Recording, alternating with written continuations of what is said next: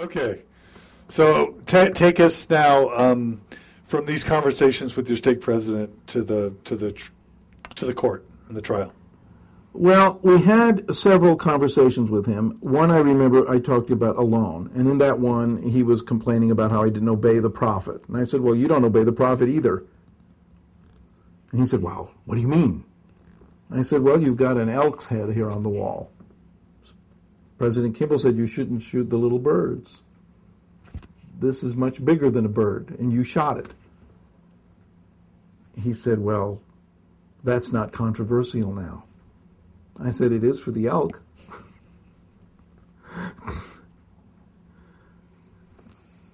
There's a certain element in hypocrisy in this, because he's enforcing rules he agrees with. He doesn't enforce the rules he doesn't agree with. And that's what they claim about me, but that wasn't true. I was only pointing out, that Jesus let the women be the first witnesses of his resurrection. Jewish women weren't allowed to be witnesses. The witness of the first resurrection, the women that went to the tomb and saw him there, that was the sign and qualification for the apostolic office, was that you saw the resurrected Christ. The first people to see Christ were women. They were the ones who reported it to the males. Eventually they saw Christ. So who are the first apostles? When Matthias is chosen, he's chosen on the basis that he was one who had been there and saw Christ. Well, you can kind of skip over those things and pretend like they don't exist, but there they are. Joseph Smith promises the Relief Society, I'm going to make you a kingdom of priestesses. But we don't follow through on the promise. The fact that the current leaders of the church don't follow through on the promise, they may have very good reasons for not doing it. But we were talking to people who knew this already, who were suffering from this lack of fulfillment of promises, and we're trying to help them. And now you're saying what many people have said about us is that we created the problem. But we didn't create the problem any more than we created slavery or any of the other problems. We were just trying to help. So how's your stake president taking this discussion, and what is it? Well, that's when he decides that Margaret is not a fit target for excommunication, that I'm much more worthy because I'm obstreperous, I'm rude, I contradict him all the time, and I call him Kerry instead of President Hines. And so he called another meeting with our Bishop Wilson Martin, who's a very good fellow. And Wilson was trying to mediate, and it didn't work out so well. And Kerry, he warned us. He said, if you give this, I told him I was going to speak on All is Not Well in Zion, False Teachings of the True Church, was the name of the speech I was going to give in August of 1993 at Sunstone, just a week or so later. And I told him, and he said, well, if you give that speech, I'm going to excommunicate you. And I said, well, fine. And I spoke, and he never went after Margaret. Margaret was just too nice and sweet, and she's just a nicer person than I am. But her speech in August of 1993 was very bold, and I would have interpreted it as also pleading for excommunication or begging for it from the standpoint of doing what you know is going to lead to that end. Yeah, it's kind of like hiding Jews from the Nazis a little bit. Yeah, we're not going to obey. We're not going to do that thing because it's wrong. And, of course, people disagree. I mean, I don't think it was wrong even now. But, the leaders of the church have to run the church, and they felt like we were a danger to it. That's how they looked at it. They never see themselves as quite the danger they see others, and maybe they're right. But yes, we spoke boldly, but she didn't get excommunicated then. I was excommunicated. And what happened was that on the 12th of September, we got the home teachers come and deliver the summons, and on the 19th, a week later, I was excommunicated. And this was at the same period, all in this September. Let's see, I forget the order exactly, but I think it was Lynn and Whitesides, and then maybe Avraham, and then me and Maxine, and then Levina, and then Mike Quinn, Levina Anderson, Maxine Hanks. In that order that I first stated, that they were excommunicated all of that September. And it was a very impolitic thing for the leadership of the church to do. I don't think it was the leadership. Boyd Packer was behind it. He went down and I think changed stake presidents for Avraham Gileadi, putting in somebody who would do the excommunication. And he knew that Kerry would follow his orders and excommunicate me. I don't know about how he managed the others, but it was staged. It was staged, and it came out. And Steve Benson has a website that you can look up and read about all of this because he kept good records. And at that time, he was still in good favor with the leaders of the church. His grandfather, Ezra Taft Benson, was still president of the church, even though he was mostly incapacitated. Were you friends with Steve Benson? Yeah, yeah, not real close friends, but friends. So how'd you feel when you received the summons and that you knew that it was really going to happen? Were you disappointed? Were you excited? Were you feeling like, I'm Galileo and I'm going to take the hit, but someday I'll be vindicated? Or were you like Les Miserables, where they say the masses will rise up and there'll be a revolution and we'll overthrow these tyrants that run us? What were you feeling? At the time, I knew I was going to get the summons because he had told me. And I didn't feel like I would be vindicated. I didn't know what was going to. I didn't know they were going to excommunicate me. I knew they were going to try me, and I knew that my excommunication would depend on how much influence the stake president exerted on the High Council, because they knew me. And I spoke to them frankly about my feelings, and they did excommunicate me, although later I learned that some of them felt they had no choice, and I don't think a few of them felt I shouldn't be excommunicated, but they had no choice. So what was the actual trial like? Well, we were sitting at a table, unlike when Margaret later was excommunicated, where they just had a semicircle of chairs with her sitting there facing them, which was different. I actually sat in the High Council room and at one end of the table with the stake presidency at the other and the High Councils on each side, High Councilors. And what they did was, it took a while. They first went through an explanation of what should happen, and then they divided the council between those who would see no injury was done to the church and those who would see no injury was done to me, although not much happened on that regard, on that score. Then they handed out my speech. They had dittoed up. And the most recent one you had given? The one that all is not well in Zion, false teachings of the true church. And they handed that out, and then they had a tape of it, and they played it. So the whole thing? Yeah, the whole thing. That's why it took so long. And were you feeling proud of the words you had spoken, or were you feeling embarrassed by them? I wasn't embarrassed. I wasn't proud. It's not the same audience I had intended it for. So there's a shift in rhetorical stance. But I stood by my words. They asked me questions. They were only really worried about one section about where, I don't even remember this now very well. I thought I should have looked it up in the speech, but there was one sentence that really bothered them. And it was really more of an intimation I had made that priesthood leaders sometimes are abusive. It wasn't really a very strong statement that they picked on, but they said, "Do you really believe that?" And I said, "Well, it can happen." And but they didn't argue with me about theology. They just wondered, they just heard it. And there was no, except for that one phrase, they really didn't question me about why I'd said what I did. They were a little offended that I would suggest that priesthood leaders would do something hurtful.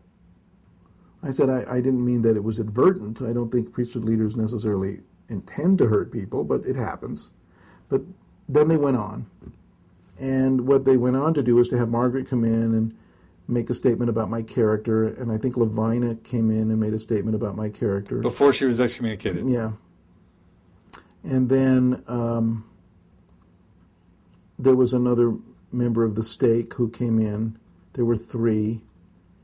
And then it was noon. I mean, it took all that time to get through all of those. Starting at what time? About 6. It took until about 8 just to get the the speech handed out, the instructions given, and listened to. So it was about 8 o'clock. So In the morning. yeah, it started at 6. I asked it to be started early because I'd prefer to get it over with and not have to be there till 3 in the morning.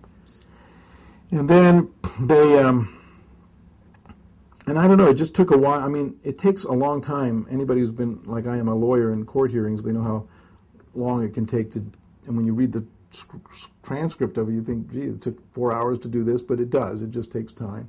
They took a break or two, and I should say that my wife was there, and all 4 daughters were with me. They were very small. My youngest daughter was Sarah, and she was like 8 or 9. See, They're listening, or they're outside? they were in the outside foyer? with a vigil. There was a whole bunch of people at a vigil that was held outside for me. What were the people doing in the vigil? Do you know? Well, they were having breakfast, and they were holding candles, and they were singing, and then they were sitting on the ground. But my daughter Sarah would not be with them. She insisted on being with me, and she wanted to come into the meeting with me. She was only about 9 years old. What number is she? She's the youngest. Okay. So in 1993, she was born in 84, so she's 9. And I'm looking over here at a picture of them that the camera can't pick up. I guess that's them. That's them when they were little. They're all 20 years older than that now. But Sarah would not, she wouldn't be outside. She wanted to be in the council room with me, but they wouldn't let her, of course. And so she sat outside the door for the whole time.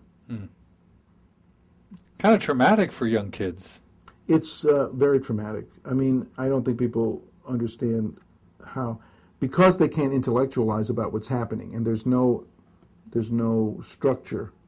Like you suggested, did you feel proud? Did you think you were doing the right thing? Do you feel like Martin Luther? Do you feel like this? Do you feel like that?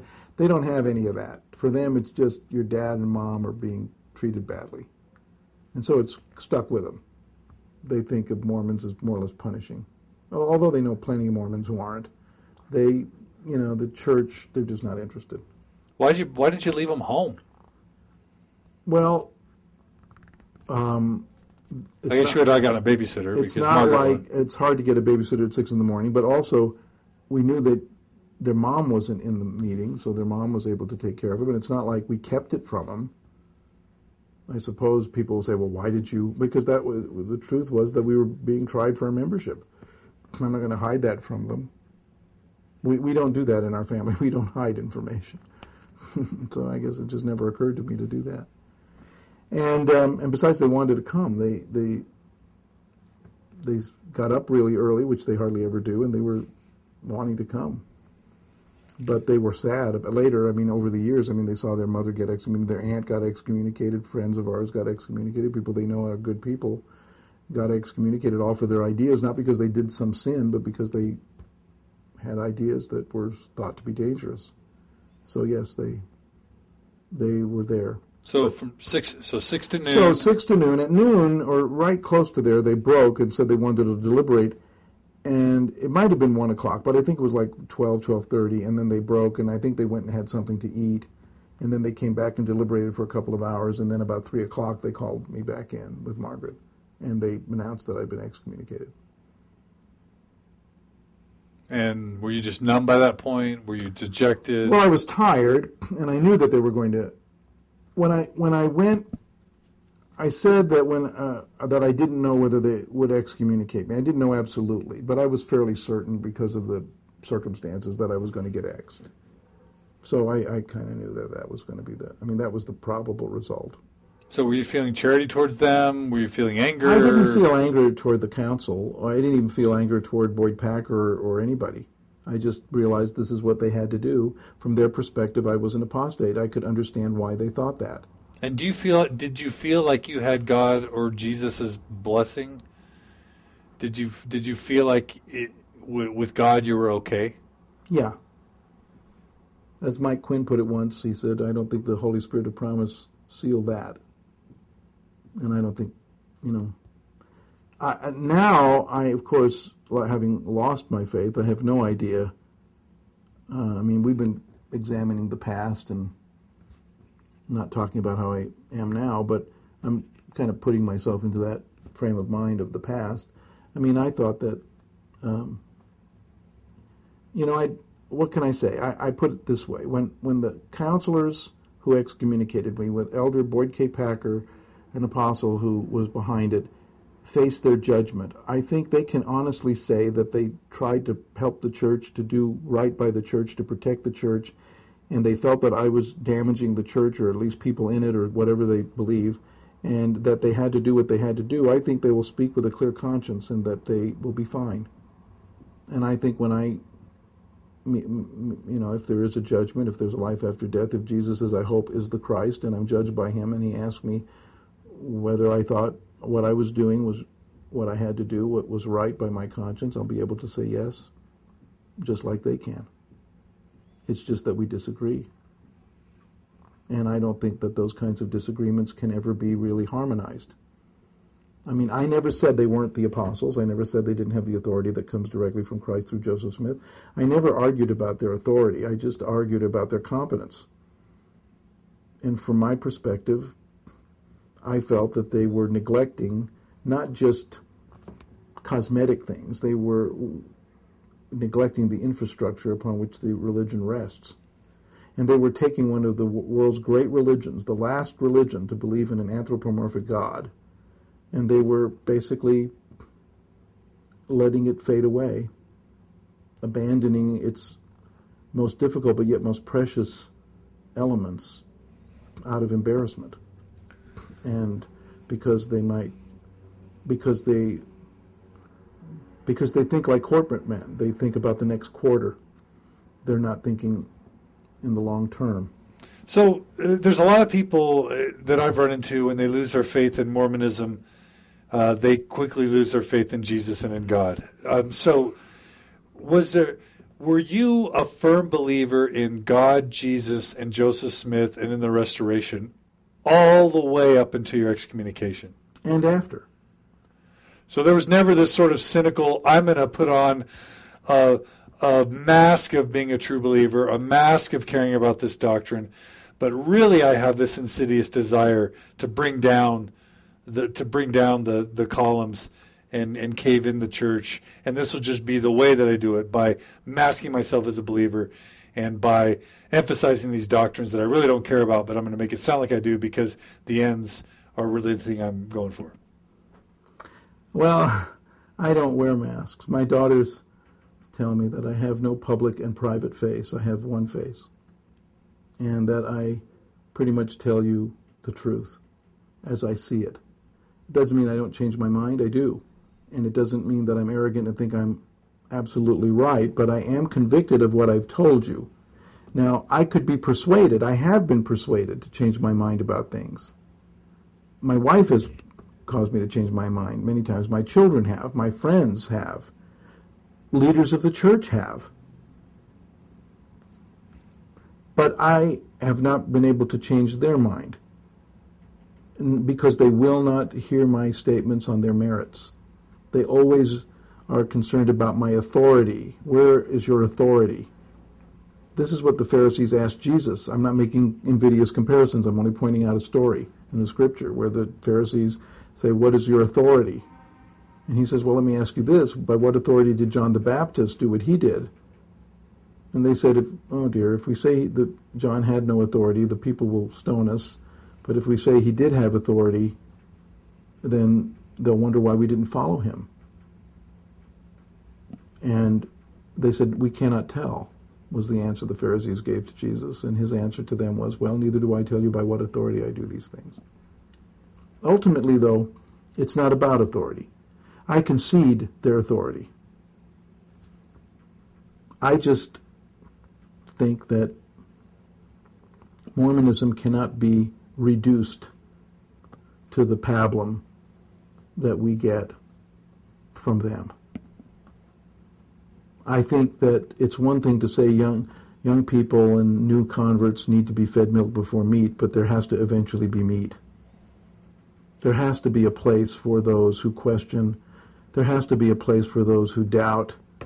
And there has to be a place for those who suffer intellectually. And I don't believe that the leaders of the church have any right to make the extraordinary claims they make for themselves and not deliver.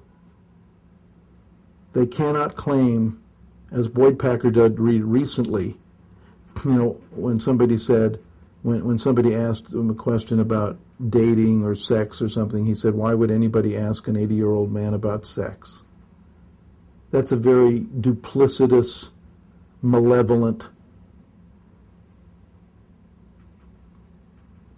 bad thing for him to do.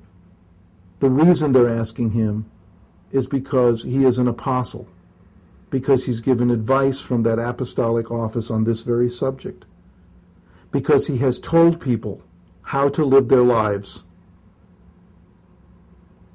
And the fact that he's 80 years old is irrelevant. If he doesn't know anything about sex now, he never did.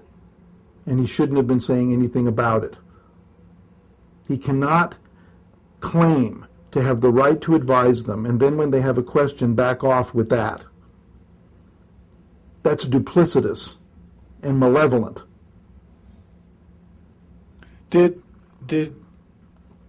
Were you hoping for a different effect from the excommunications? I wasn't hoping for any effect whatsoever. I was doing what I thought was right. I'm not a corporate man. I'm not making widgets. What do you think the effect was? Who knows? I have no idea. No, you don't know either. Nobody knows. The effect of this tape, what is it going to be? Am I speaking to people now? Is it remote posterity? Will it get destroyed? Will it have any effect whatsoever? Will anybody care about what I've ever thought in my life? I doubt it. But maybe. Besides, it isn't that. It has to do with, I love Jesus Christ intensely. I love him now even though I know that he may be a fictional character. He may be entirely a figment Newton of the people who wrote the New Testament. I can't help myself. I love him anyway. And I can't help that. When I read his words, I think nobody ever spoke like this. If this wasn't the Messiah, he should have been. I don't want any other Messiah. But I can't tell you whether it's true or not. I hope it is. But if it isn't, we've been, probably deeply enriched if we believed in it anyway. Because what's the opposite? What's the alternative but despair? It's better.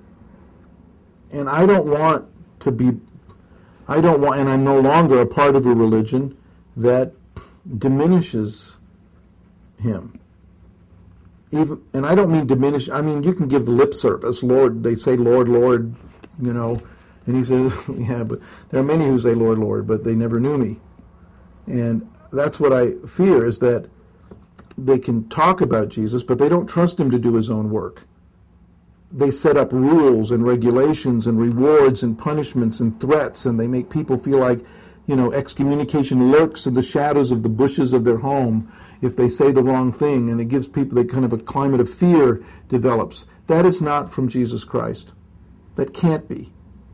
That's just the church, like Brigham Young said, why do men create idols? Why do churches create idols? They don't do it to lead the people astray. They set up idols so that people don't slip further into sin. They think that the idols will help them from slipping further into sin, but in the end they become the reason why people slip into sin.